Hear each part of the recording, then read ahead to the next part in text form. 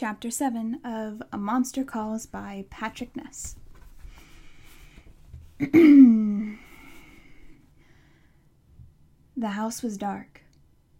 His grandma had finally got his mum to bed, and then had gone into Connor's bedroom and shut the door, not asking if he wanted anything out of it before she went to sleep herself. Connor lay awake on the settee. He didn't think he'd be able to sleep, not with the things his grandma had said, not with how his mother had looked tonight. It was 3 full days after the treatment, about the time she usually started feeling better, except she was still throwing up, still exhausted, for far longer than she should have been. He pushed the thoughts out of his head, but they returned, and he had to push them away again. He must have eventually drifted off, but the only way he really knew he was asleep was when the nightmare came. Not the tree. The nightmare. With the wind roaring and the ground shaking and the hands holding tight but still somehow slipping away. With Connor using all his strength, but it still not being enough. With the grip losing itself, with the falling, with the screaming. No! Connor shouted. The terror followed him into waking, gripping his chest so hard it felt as if he couldn't breathe, his throat choking, his eyes filling with water. No, he said again, more quietly. The house was silent and dark. He listened for a moment, but nothing stirred, no sound from his mom or his grandma.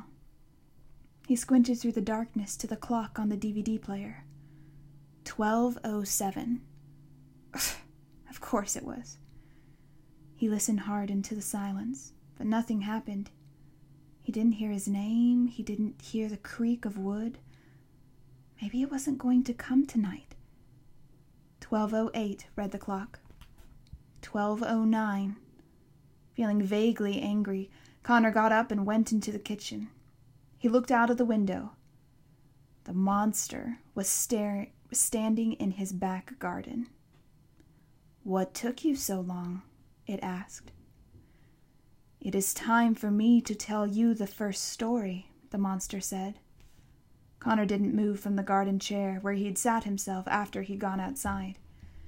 He had his legs pulled up to his chest and his face pressed into his knees. "Are you listening?" the monster asked. "No," Connor said.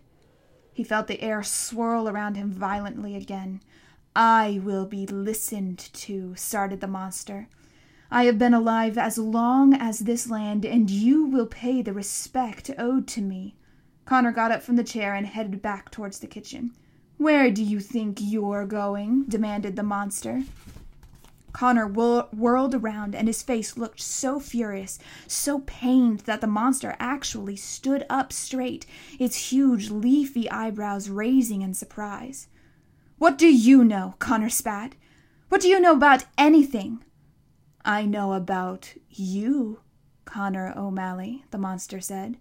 "No, you don't," Connor said. "If you did, you'd know I don't have time to listen to stupid, boring stories from stupid, boring trees that aren't even real." "Oh?" said the monster. "Did you dream the berries on the floor of your room?" "Who cares even if I didn't?" Connor shouted back.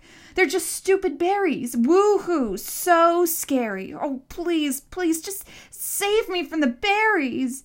The monster looked at him quizzically. "How strange," it said.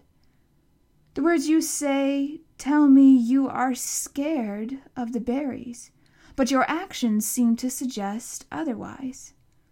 "You're as old as the land, and you've never heard of sarcasm?" Connor asked.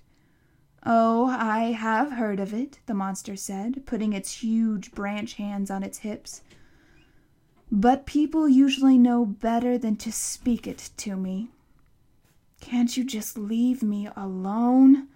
The monster shook its head, but not in answer to Connor's question. "It is most unusual," it said. "Nothing I do seems to make you frightened of me."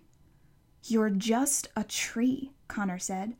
and there was no other way he could think about it. Even though it walked and talked, even though it was bigger than his house and could swallow him in one bite, the monster was still, at the end of the day, just a yew tree.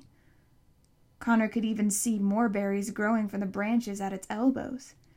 "And you have worse things to be frightened of," said the monster, but not as a question. Connor looked at the ground, then up at the moon, anywhere but that at the monster's eyes. The nightmare feeling was rising in him, turning everything around him to darkness, making everything seem heavy and impossible, like he'd been asked to lift a mountain with his bare hands, and no one would let him leave until he did. "I thought," he said, but had to cough before he spoke again. "I saw you watching me earlier when I was fighting with my grandma, and I thought—" "What did you think?" the monster asked, when Connor didn't finish. "Forget it," Connor said, turning back towards the house. "You thought—" "I might be here to help you," the monster said. Connor stopped. "You thought I might have come to topple your enemies, slay your dragons." Connor still didn't look back, but he didn't go inside either. "You felt the truth of it when I said that you had called for me, that you were the reason I had come walking, did you not?" Connor turned around. "But all you want to do is tell me stories," he said, and he couldn't keep the disappointment out of his voice, because it was true. He had thought that. He had hoped that. The monster knelt down so its face was close to Connor's. "Stories of how I toppled enemies," it said. "Stories of how I slew dragons." Connor blinked back at the monster's gaze. "Stories are wild creatures," the monster said. "When you let them loose, who knows what havoc they might wreak?" The monster looked up, and Connor followed its gaze. It was looking at Connor's bedroom window, the room where his grandma now slept. "Let me tell you a story of when I went walking," the monster said. "Let me tell you of the end of a wicked queen, and how I made sure she was never seen again."